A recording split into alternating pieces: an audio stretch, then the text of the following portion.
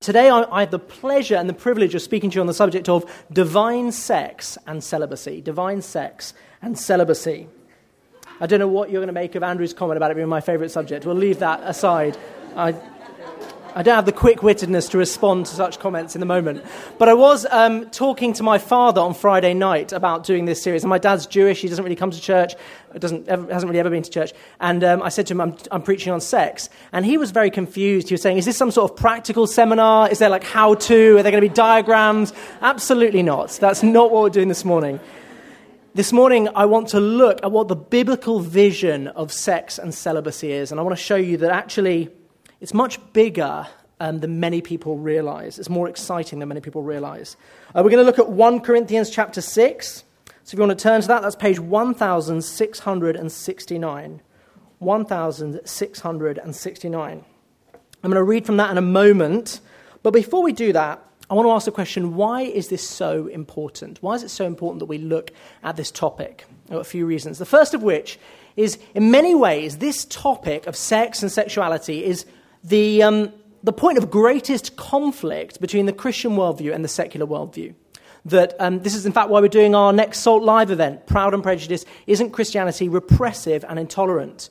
Because all sorts of secular folk in London will look at the Christian ethic on sex and just say it feels utterly oppressive, repressive. It jars with their progressive instincts. Maybe those are your instincts, and it seems to be so outdated and out of touch with our culture.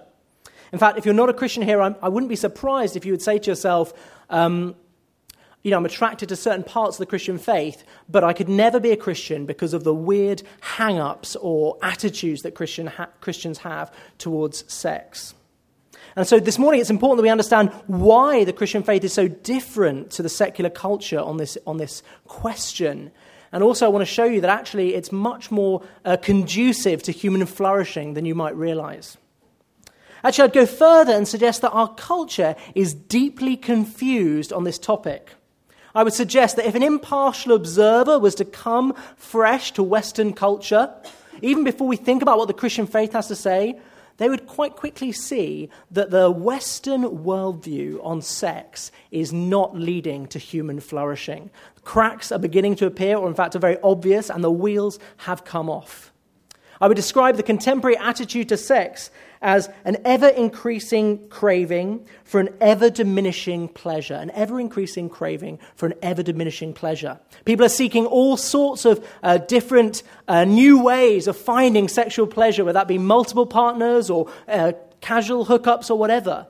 But actually they're not finding pleasure and fulfillment in that. There are numerous studies that show that the group of people with the least satisfaction in their sexual lives are those who are single, living promiscuous lives. So that's the first reason. And actually I think there are all sorts of implications of the what we call the sexual revolution, the unfettered approach to the lack of restraint and the unfettered approach to sex that's been kind of promoted probably since the 1960s in this country. The first of which is pornography. I think we embraced it as something of a harmless habit, but we had no idea that the addictive power and the way that it would destroy so many lives. Even secular commentators now reporting on this. There's a campaign, Fight the New Drug. Even before we talk about people trafficking and the ubiquitous exploitation of largely female exploitation, or the financial greed driving the porn industry, that it's £1 billion, an industry worth many billions of pounds. We have numerous reports of porn diminishing people's sexual appetites and destroying their real, tangible sexual relationships. The famous musician John Mayer was interviewed by Playboy magazine, and he described this. He said, "This is my problem now. Rather than meeting someone new, I would rather go home and replay the amazing experiences I've had. What that explains is that I'm more comfortable in my imagination than I am in actual human discovery."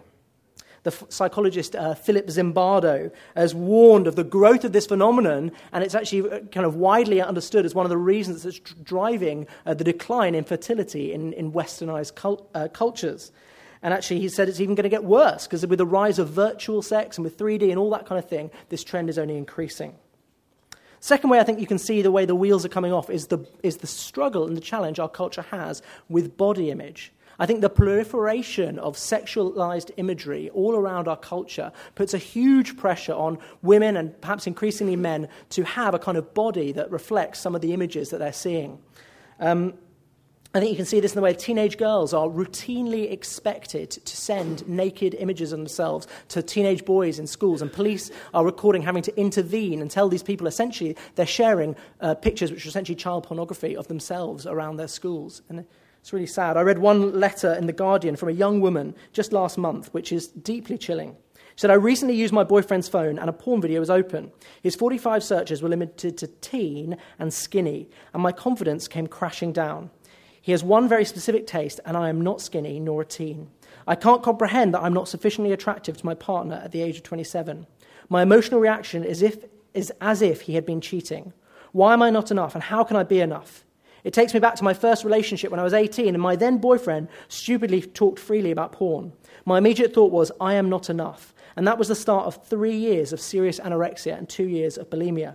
I thought he would stop watching other women when I was hot enough. Now I can't sleep at night. Why won't I feel good enough until he stops watching porn, which will never happen? I'd feel awful if he touches me, and I'll feel awful until I get skinny, but I can never be a teenager." It's deeply sad to think about the impact this is having on people's lives.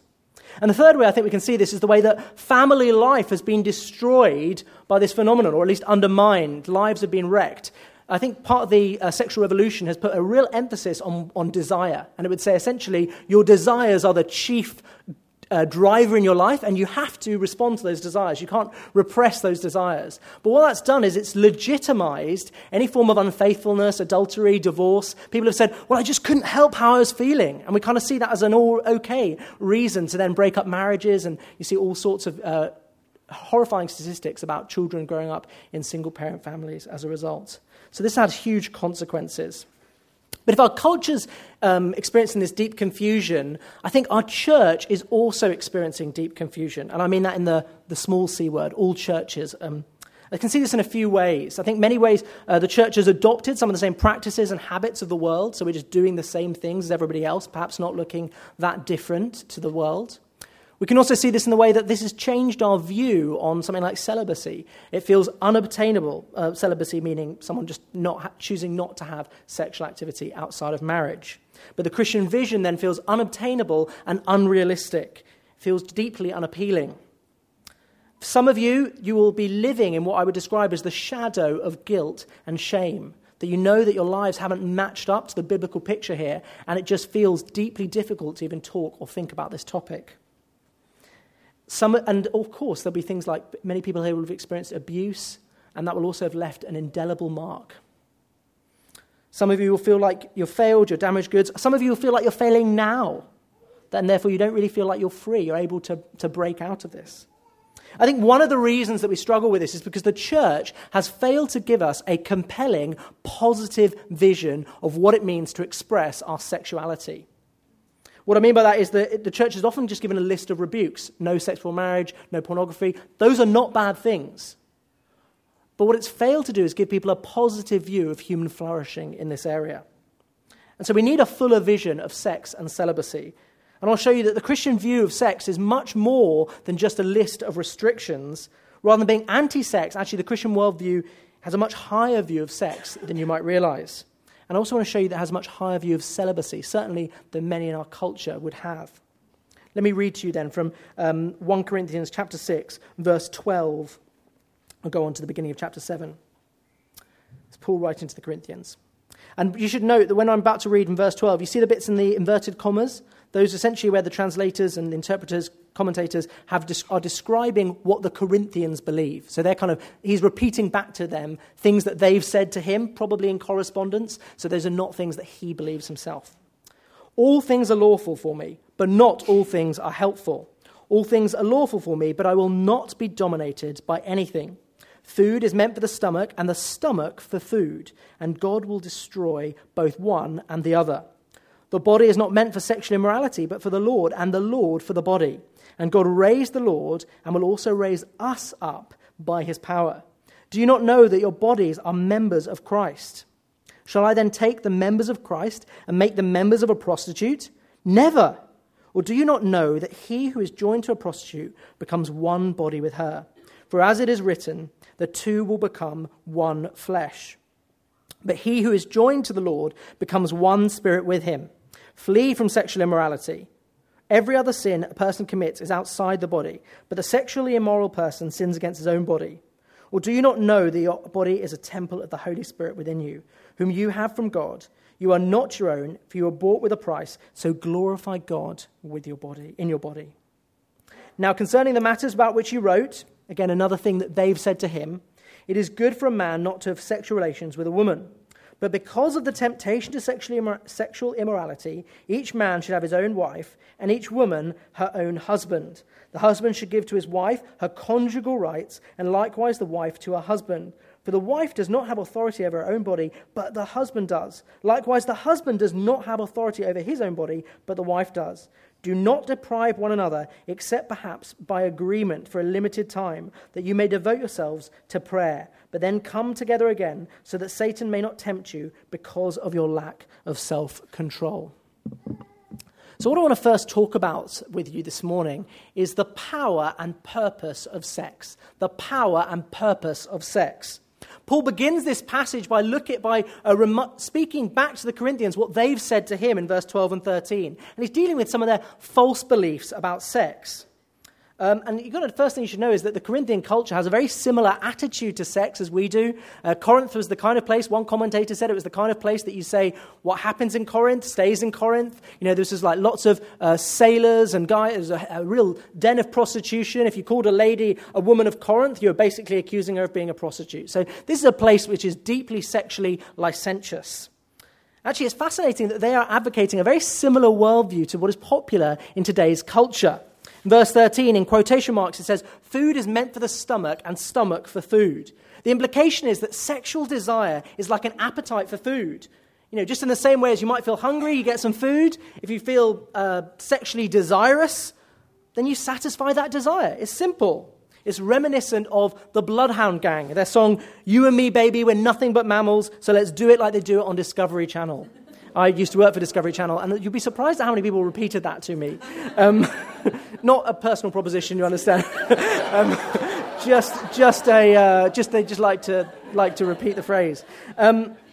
Essentially, what these great 1990s philosophers would say to us, essentially, that sex is an animalistic desire that needs to be fulfilled. That by having sex, you're finding someone else who can satisfy that need, and then you're seeking to fulfill that. But Paul's attitude to sex is very different. In verse 16, he forbids having sex with a prostitute because the one who sleeps with a prostitute becomes one body with her. And he's not just talking physically. Of course, that's true that when you have sex with someone, you become one physical body with them. Actually, the key to understanding this quote is what he then goes on to quote when he says, the two will become one flesh. And he's quoting from Genesis. Essentially saying this is more than a physical act. This is two people being joined together, being fused together, two people into one, body and soul. And you've got to understand that this idea of one flesh is like a controlling idea in Paul's thinking about sex. Actually, when you look at the biblical narrative and you look at this idea of one flesh, it's a very rich idea. It's talking about the combining of body and soul into one person. It's the ultimate symbol of the marriage covenant. If marriage is about two people becoming one in every sense of the word, sex is the ultimate symbol, the lived experience that reflects that overarching reality. It's much more than an act of physical satisfaction. It's the act of becoming totally vulnerable with the other person, becoming naked and giving yourself to them. Sex, if you like, is the most fundamental way of you saying to another person, I belong completely and exclusively to you, and you belong entirely to me. We are one. You can see this in the Genesis passage, which Andrew, I think, read to us a couple of weeks ago when talking about marriage. Adam says, this at last is the bone of my bones, the flesh of my flesh. She should be called woman because she was taken out of man. Therefore, a man shall leave his father and his mother and hold fast to his wife, and they shall become one flesh. And picture the scene, it goes on. And the man and woman were naked and not ashamed. Which is a deeply beautiful picture. Before sex has even been marred or influenced by the problem of sin coming into the world. Remember, this is pre-fall here. Sex is this beautiful gift of two people coming together naked and unashamed and being united together. What we're saying right from the word go is that sex is a gift from God. It's part of God's good design for the world. And you saw this in Song of Songs when Andrew read out some of the passages. Chapter 4 is particularly, I think, talking about sex. And there's some lines, I won't read out the most colourful, but this is one that the lover says to his beloved, "How beautiful is your love, my sister, my bride. How much better is your love than wine, the fragrance of your oils than any spice." He's intoxicated by her smell. He's enraptured by her. There's no sense that this is a union that shouldn't be celebrated and enjoyed. And actually, this should really speak to those of us who are coming from perhaps backgrounds and contexts that have seen sex through the lens of this is something which is taboo, and this is something that we almost maybe are embarrassed about. Sex isn't something you speak about. Some of the early Christians basically thought of sex as a necessary evil. Yes, it was something you had to do to procreate, but it certainly don't enjoy it. That was the kind of attitude of some of the early Christians. But the biblical picture actually is the exact opposite of that picture. This is something to be enjoyed, to be cherished, a gift from God, loaded with significance. This wonderful picture of two people becoming one in every sense of the word, giving themselves to each other entirely. So if you're here and you're not a Christian and you recognize anything of what I'm talking about, that sex is a transcendent experience in any way, actually that worldview more closely reflects the Christian worldview than you realize. Actually, this even speaks of a bigger reality. Ultimately, sex is this intense picture of two people coming together as a picture, ultimately, of our relationship with God. You've got to remember that the marriage covenant itself is a picture of Christ laying down his life for the church, and the church then laying down its life in worship of Christ. And sex is the ultimate picture that kind of symbolizes that deep, self-giving love. This is how one philosopher described it. Sex is like religion, not only because it's objectively holy in itself, i.e. a gift from God, but because it gives us subjectively a foretaste of heaven and of the self-forgetting, self-transcending, self-giving that it is what our deepest hearts are designed for, long for, and will not be satisfied until they have, because we are made in God's image, and this self-giving constitutes the inner life of the Trinity. He's saying the reason we enjoy sex so much is because it's the ultimate picture of giving yourself, of ultimately what our hearts long for, to be caught up in this self-giving love of the Trinity, Father, Son, and Holy Spirit. It satisfies our desires because we were made in the image of God, made to give ourselves away and to receive this unconditional love. In a sense, sex is a foretaste, a glimpse of the most precious union that we experience as Christians with God. This also speaks of the purpose of sex, that it was intended to unite two lovers. Obviously, Andrew spoke about the purpose of sex as bringing children into the world as part of the marriage covenant, so I won't dwell on that. But there's another side to it that also speaks of that sex having a uniting influence on a couple. One pastor described it with a fantastic image as the communion of marriage. Every week we take communion as a reminder and a renewal of the covenant that we share with God, that we taste the bread, we drink the wine as a symbol of Christ giving his body and blood for us on the cross. And then every week we enter into that reality again. And that's in the same way that when a married couple come together in sex, they are remembering and renewing the covenant that the reality that they've given themselves to each other. And this is part of the reason why Paul instructs them not to give up the habit of having sex together. And in chapter 3, he says the husband should give to his wife her conjugal rights, and essentially they should continue sleeping together. And likewise the wife to her husband. In verse 5, he says, do not deprive one another except for a limited time. See, some in Corinth were going the other end. They were taking things the other direction. They saw the sexual licentiousness of their culture, and they said, actually, we need to be celibate then, even within marriage. And Paul's saying, absolutely not. He's saying, actually, this sexual life together for a married couple is part of the essential rhythm of married life. It's the glue of the covenant. It's drawing each other together. And as they renew their love together, they will guard against any risk that they'll be tempted elsewhere. Now, don't forget just how radical what Paul's saying here is. To a Roman audience, to say that a wife has, the husband should give up his body for his wife is deeply countercultural in that context. It's very typical for a Roman man to have his wife, his concubines, his mistresses, and actually the idea that a woman, that he would have to give up his body for his wife and that they have a kind of joint ownership is deeply countercultural. This high view of sex has a number of implications. First of all, it means that sex is not something to be approached passively in marriage, but to be pursued and prioritized. It means if you're married, pursue your spouse. Take Paul seriously here. Don't give up the habit of sleeping together. Sometimes it will be difficult for all sorts of different reasons, some physiological, some psychological, maybe some things around shame from past experiences, busyness. And all I think really what we're saying here is this is something to address. If it's hard for you, if you've given up the habit, then it's something to be worked through with trusted friends or Christian counselors. But husbands, this doesn't mean simply demanding sex from your wife. I would hate that after this sermon you get a bunch of husbands saying to their wives, we need to have sex more. That wouldn't exactly be quite the spirit of what Paul's saying here. It means if you're a husband, it means pursuing your wife, romancing her, laying down your life, serving her. It means communicating about sex. It means being honest with one another. It means not expecting it to be perfect from the start, but something you work at together. I think this may mean scheduling sex. I know some of you feel that's deeply unromantic, but you'd schedule everything else which is important in your life, so why would you not make sure you set aside time for this? This should also change our orientation and our approach to sex. The biblical vision of sex is very different to the cultural attitude. In our culture, we view sex primarily as giving me personal pleasure.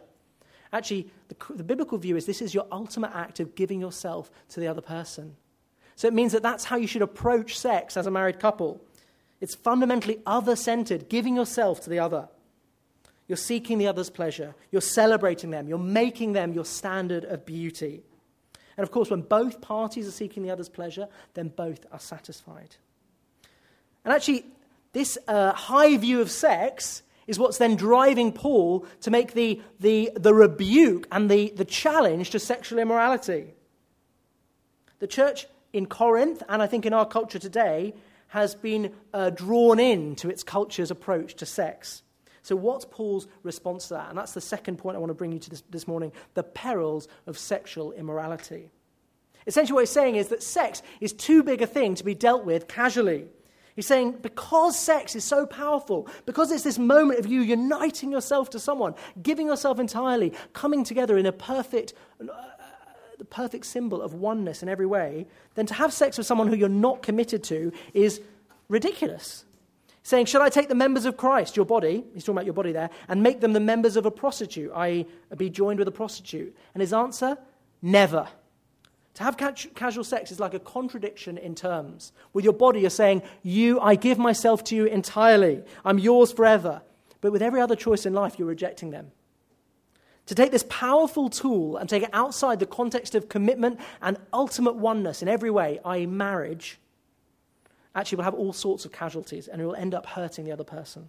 It's a bit like fire. Fire in a fireplace is really good. It provides heat to the home, but take fire out of the fireplace and put it on the carpet and it destroys your house.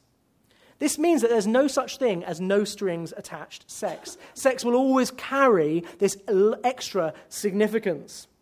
See this in a few ways. See this in the way that some people feel deep jealousy towards others' previous sexual partners. I remember being at university and chatting to a guy, and he said, I know I shouldn't be angry or jealous about my girlfriend's previous sexual partners, but I just can't stop it. I'm just jealous of them. Even though he wasn't on the scene and she wasn't being unfaithful to him, the idea that she'd shared herself with other people was deeply troubling for him. Why? Because we don't want to share anyone else. We don't want to share our spouse with anyone else, even their former partners. If you have sex with someone, it's harder to walk away from that relationship without being hurt. It adds a huge level of extra connection between you. And then just think about rape and sexual abuse. If sex is truly meaningless, why is sexual abuse so damaging? What is it about sex that has the power in a brief moment to change someone's life forever and to make them feel dirty and defiled and used? It can't be just because of the fact that they didn't consent. It's something that has been deeply precious to them has been stolen. So Paul is saying, because sex is so powerful, it's ridiculous to have sex with someone who you're not married to, someone who you haven't given that absolute commitment to give their life to you. But Paul goes further. Paul's command is much more comprehensive than just no casual sex. In verse 13, he says, the body is meant the body is not meant for sexual immorality. And that word he's using, porneia, really covers any kind of sexual activity outside of marriage. Obviously, it's where we get the word porn from, but it's talking about sex before marriage, adultery, anything like that. And actually, Jesus goes even further in the Gospels. He says, "But I say to you that everyone who looks at a woman with lustful intent has already committed adultery with her in his heart." What he's saying is that lust is as much about our desires and about our thought life as what we do. He's saying this is not what you are made for. Don't do it. He's not saying it's something you want to avoid, maybe you want to try and navigate around. He's categorical. You need to flee from sexual immorality. He's saying you have to run away from this. He's putting a big warning sign in front of you. He's saying, look, this is high risk. Don't even go there. Why is Paul so concerned about this sin? Well, I think one key verse is verse 12. When the Corinthians are saying, all things are lawful for me, his response is this: I will not be dominated, or in other translations, I will not be enslaved by anything. I think Paul is referring really to the risk of being enslaved to sexual immorality. And the thing about enslavement is you only know you're enslaved to something when you try not to do it. Anyone who has dabbled in different types of sexual sin and then sought to remove themselves will know what I'm talking about here. You want to be free from it, but you return time and again while saying to yourself, I don't want to do this. Perhaps it promises quick reward. You think, oh, it's harmless. But then it drags you in and pulls you in and it controls you. Like any addiction, there's a law of diminishing returns. So you end up going back to it, but needing to do more and more to get the same thrills. You hear of guys who've wrecked their careers. They're like Damien Green, like looking at pornography in Parliament, or committing adultery, destroying their marriages because they can't control this desire. Paul's saying you can't manage it. You can't tolerate it. You've got to flee from it. They're saying lust is like a dragon that you feed it thinking, I'm going to tame this beast. But actually, every time you feed it, it's just getting bigger and bigger and making more of a demand on your life. So Paul's saying don't even entertain it. Flee from it. But what does he mean by fleeing? Well, I think a few things. First of all, fleeing means taking this seriously. Not justifying it to yourself. Not telling yourself it's okay because everyone else is doing it. Fleeing will involve making specific choices to remove yourself from temptation. When I was in my third year at uni, about a year after I'd become a Christian, I found myself in a situation where I felt real sexual temptation. So I ended up moving out of my flat and staying in someone else's flat, and he went to stay with his parents because I just thought I have to remove myself from this situation. When I was, again, a little while later, when I was struggling with pornography after I became a Christian, I ended up getting rid of my smartphone. I said, I just have to be done with this, and this is the way I want to cut this out of my life. Jesus says, if your hand causes you to sin, cut it off. That's the kind of rigor and we need to take approach to sin. Fleeing is an ongoing action. It's something that you need to keep doing. Every time you see temptation, you have to choose to run in the opposite direction. If this is your struggle right now, a few things. One, talk to someone. Talk to a trusted friend. Talk to a life group leader. Walking with someone else is so powerful at reminding you of God's grace and that his power in the fight against lust. I think the other key thing to remember here is you are not trapped by this. Although Paul is talking about using the language of slavery here, it's important that you understand that you as a Christian are a free person who's made yourself a slave. And at any point you can choose, in the power of the Holy Spirit, to walk out of this and not be controlled by this again. It's one of Satan's greatest tactics to tell us that we are controlled by this sin. But I think there's more to fighting this than simply commanding us against sexual immorality. We need a positive vision of the life to pursue together. And as a community wanting to walk in sexual purity, I really think we need to redeem our vision of celibacy. See, one of the biggest challenges in our battle with sexual immorality is that actually we don't really desire this. That actually, in a way, we're quite comfortable with this. And so I want to talk to you briefly to close on the goodness of celibacy. Many of us have a very low view of celibacy, of choosing not to have any sexual activity outside of marriage. We think of it as like a death sentence. We've imbibed the cultural expectations and beliefs around sex that we say, this is, we all have sexual desires and we cannot repress them. We must be able to express our sexual desires. All the words around abstaining from sexual activity all sound very unappealing and a little bit like they're from a Jane Austen novel. Chastity, virginity, abstinence. They don't fill you with great appetite and joy. It's actually with Paul's rebuke here, he's also presenting us a very positive and inspiring vision of the single celibate life. It's not saying that you need to now go away from today being like, with a monk-like pledge, I'm never going to get married and I'm going to be celibate for the rest of my life. More that, for as long as God has called you to singleness, for as long as you are single, you make a commitment and a vow to stay walking in sexual purity and that you're content in that situation. So a few ways to think about celibacy. The first one, celibacy as faithfulness. Paul's reasoning in verse 17 about being united with a prostitute is essentially saying, do not be united with a prostitute because you are united to the Lord. It says, but he who is joined to the Lord becomes one spirit with him. He's saying, let's for example, say you're a married man and someone was making an advance to you, you'd say, no, sorry, I'm already with someone else. As a single person, you might say, no, I'm waiting for my spouse and I'm going to keep myself pure for them. But I think Paul's taking it even to another level. He's saying that all believers have a higher calling, a higher loyalty that they're called to be faithful to. He's saying if you're single or married, you're already joined to the Lord. That he has a spouse-like demand for loyalty and faithfulness in your life. He's saying you are his. Just as spouses have a sense of ownership over the other, the Lord makes that ownership demand over your life. He's saying, just like the lover says to his beloved, you're mine, stay faithful to me. I often think we think of celibacy as unwantedness. No one wants to have sex with me. No one wants my body. But that's precisely the opposite for the Christian. He's saying, no, you're my true lover. And it demands my unwavering loyalty and faithfulness. This means our desire to avoid sexual immorality isn't some kind of impersonal commitment to a set of rules laid out by the church. No, it's driven by a desire to stay faithful to the one who has loved me and laid down his life for me. My desire to avoid sin is driven by my love for Christ. The question is, do you love Christ? Do you adore him? Do you see his love for you, the way he's pursued you as a lover has pursued his beloved? He tolerates no rivals for his affection. He desires that you recognize him alone as the one who truly satisfies your soul. That's the first thing. Celibacy is faithfulness. Celibacy is holiness. Paul's appeal to avoid sexual immorality is based on a radical understanding of who you are.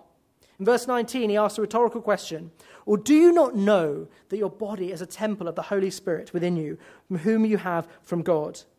He's saying your body is a dwelling place of the living God. After you were saved, the Holy Spirit has come to make his home inside you.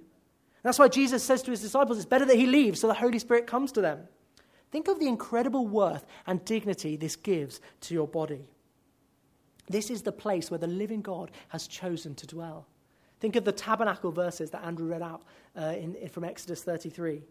Think of this is the significance of the place. This is the place where God has come to meet with his people in the tabernacle and the temple. And this is the significance then that God has come to give to us, that he has come to dwell in our bodies. Paul is saying that you are now that temple. And it's crucial you understand this holiness is something that you have received. It's not something that you generate for yourself. Just before this passage, Paul describes a list of sexual sinners, but it says to them, you are washed, you are sanctified, you are justified in the name of the Lord Jesus Christ and by the Spirit of God. It's this outrageous and wonderful reminder that we as Christians have been washed clean. The lingering marks of sin are no longer upon us, and that God sees us as his spotless bride. I think this particularly speaks to those of you who feel that because of past sexual transgression, you feel like damaged goods or a filthy rag, that however many times you wash it, it's still not clean. And that might even apply as well for sin that's been committed against you, as well as the sin that you've committed. You know, I've heard of people who need to keep going into the shower and just never feel clean because of what they've done.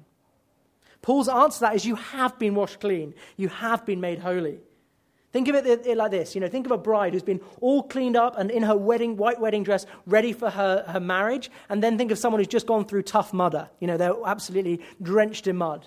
And then they come to a really muddy situation somewhere where they're going to get really unclean. The person who's been through tough mudder is going to be like, well, of course I'm fine to do that because I'm already really messy and dirty. But the bride is going to say, no, I don't want to get this I don't want to discolor my garments. I don't want to make myself muddy. And that's what Paul is saying. You as a Christian are more like the bride because Christ has come to you and cleaned you up. You may still fall in a muddy puddle from time to time, but you can always come back to him and be cleaned up again. So next time temptation comes knocking, you can say, no, that's not who I am. Jesus has cleaned me up. I've graduated from that. That's not who I am anymore. I don't want to mess up these new clothes that the Lord has given me. I've moved beyond that. I want to preserve the purity that the Lord has given me. And finally, I think the final way I want to present to you to see your celibacy is it's an act of worship. Paul's call to sexual purity is a call to worship. In verse 19, he reminds them, "You are not your own, for you were bought with a price. So glorify God in your body." In effect, he's saying your life isn't your own. Jesus gave his life to redeem you from slavery to sin, to make you his own, to bring you into his family, to make you part of the people of God. And your calling to live a celibate life is part of an act, a lifestyle of worship. It's part of the fact that you recognize him as king of your life. In a sense, what I'm saying is if you're a single person here, that you can use the gift of your sexual desires and in sexuality in the broadest sense of the word as an act of worship. That you can lay that on the altar before God and say, I don't want to pick this stuff up as an act of worship. I want to give this as an offering to you. I want to lay it down on the altar. This means that really the most powerful weapon against the desire, like sexual temptation, is a big vision of who God is, a reminder of his majesty and his goodness, and a desire to worship him. Yes, you can cut other things out of your life, but until you have a desire to worship him, that will not be enough. And this is also about what you're not worshipping. It's an act of resistance to our culture. We live in a culture that worships sex, that says you need sex to be a complete human being. And yet if you're walking in sexual purity and celibacy, you're saying, I'm not going to bow down to that idol. I'm worshipping the living God. Your life is communicating to the world that I trust God and that he is enough. He's more satisfying than any illicit sexual relationship. In a sex-obsessed world, this is such a powerful act of rebellion and a fantastic witness to God's goodness. One writer put it like this: nothing makes God look as beautiful as when we, who have tasted his goodness, would use our lives to testify that we will forego any momentary joy in order to taste more of him. As you make this statement with your life, as you worship him with your body, God is glorified. Of course, that doesn't mean it'll be easy. It doesn't mean that you won't have to say no to desires. Think of the Christian life as dying to self. Well, death is not a pleasant experience normally. It won't be easy. You'll have to say no to desires that feel absolutely God-given and part of your design. But I'm convinced that as we seek to subordinate our sexual desires, I'm talking as a single person here, to the desire to be faithful to Christ, to walk in holiness, and to worship him by walking in sexual purity, then we'll be able to overcome sexual temptation. And of course, every married person will at times have to subordinate that desire as well for various different reasons.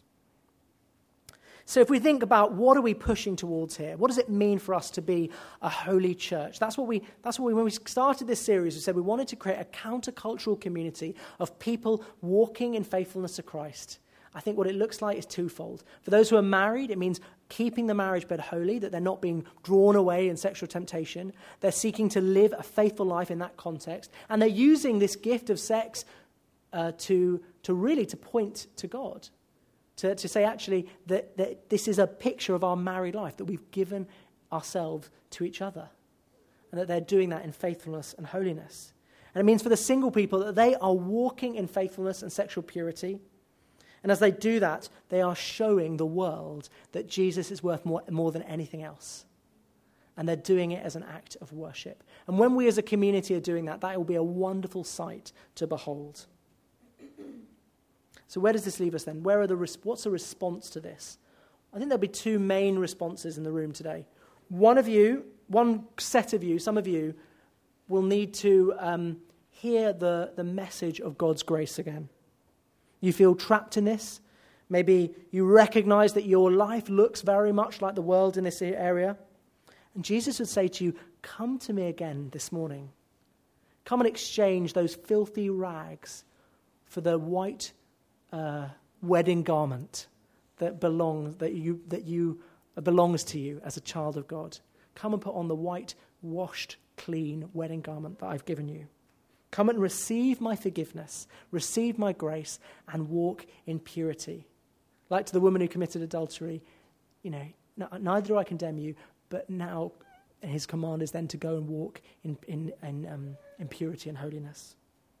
But others of you will need to hear the call to expand your vision of celibacy. You've been obedient, but maybe you're begrudging. Like a sense of almost like, I don't really want this, and this is not something that I receive from God. What I want to encourage you to do is ultimately to make the choice to trust him again this morning. That he is the one who can be trusted, that his word is good, and that actually when he calls you to single celibacy, for as long as he's calling you there, actually you receive this as a gift, and you choose to use it as a gift to worship him, to express his holiness to the world, and to be fully satisfied in him. Why don't I pray and the band will come up. Lord Jesus, we just thank you again for your grace. We thank you for your forgiveness. We come to you as a people who know that our lives don't match up to your calling to holiness and faithfulness. We want to come to you in a posture of repentance this morning, a posture that we need your grace again. We need your forgiveness. Well, we're so grateful that promise, as we come to you asking for your forgiveness, that you promise us, as far as the east is from the west, so far you've removed our transgressions from us. Lord, we want to enjoy that this morning. We want to enjoy your grace as we worship you and celebrate your grace to us. For those of us who are struggling with the calling that you've given us, struggling with desires that maybe we don't want or feel like they don't fit with the calling that you've had for us at the moment, would you help us to see your goodness again? Would you help us to give our whole lives to you as an act of worship? We want to be a living sacrifice to you, Lord, and to lay down our lives as a living sacrifice, because you're so worthy, Lord. You're so good. You're so worthy of praise. Amen.